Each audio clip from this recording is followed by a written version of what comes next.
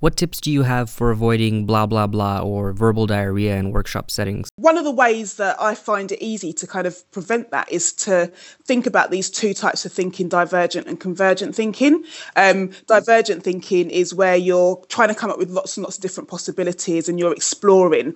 And it's kind of what you would think of as classic brainstorming. There are kind of no bad ideas. Everybody just kind of submits the ideas that they're thinking on top of their head and you build on ideas. So that's one type of thinking. Then the other type of thinking is convergent thinking. And that's when you're narrowing down options and you're trying to find the one right answer or come up with a decision or think about what it is that you're going to move forward with. Now, you can't do both of those at the same time because they interfere with each other. So in a workshop, when you're designing the activities and also when you're in the process of the activities, the facilitator will remind the participants which type of thinking they're in.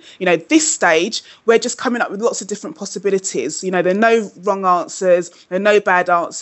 We just want to get as many ideas as possible. And then when you're in convergent thinking, this is the time to apply criteria. This is the time to constructively criticise, be critical of ideas. It's fine to assess things, but remembering that we need to separate the idea from the person. So one great idea, in fact, I know that sort of Alex is keen on the idea of dot voting, when people generate lots and lots of ideas and they stick them all on walls and then people vote for their favourite ideas or put a sticker on the idea or the ideas that they think are the best. That's a really great example of going from divergent thinking into convergent thinking and separating the idea from the person.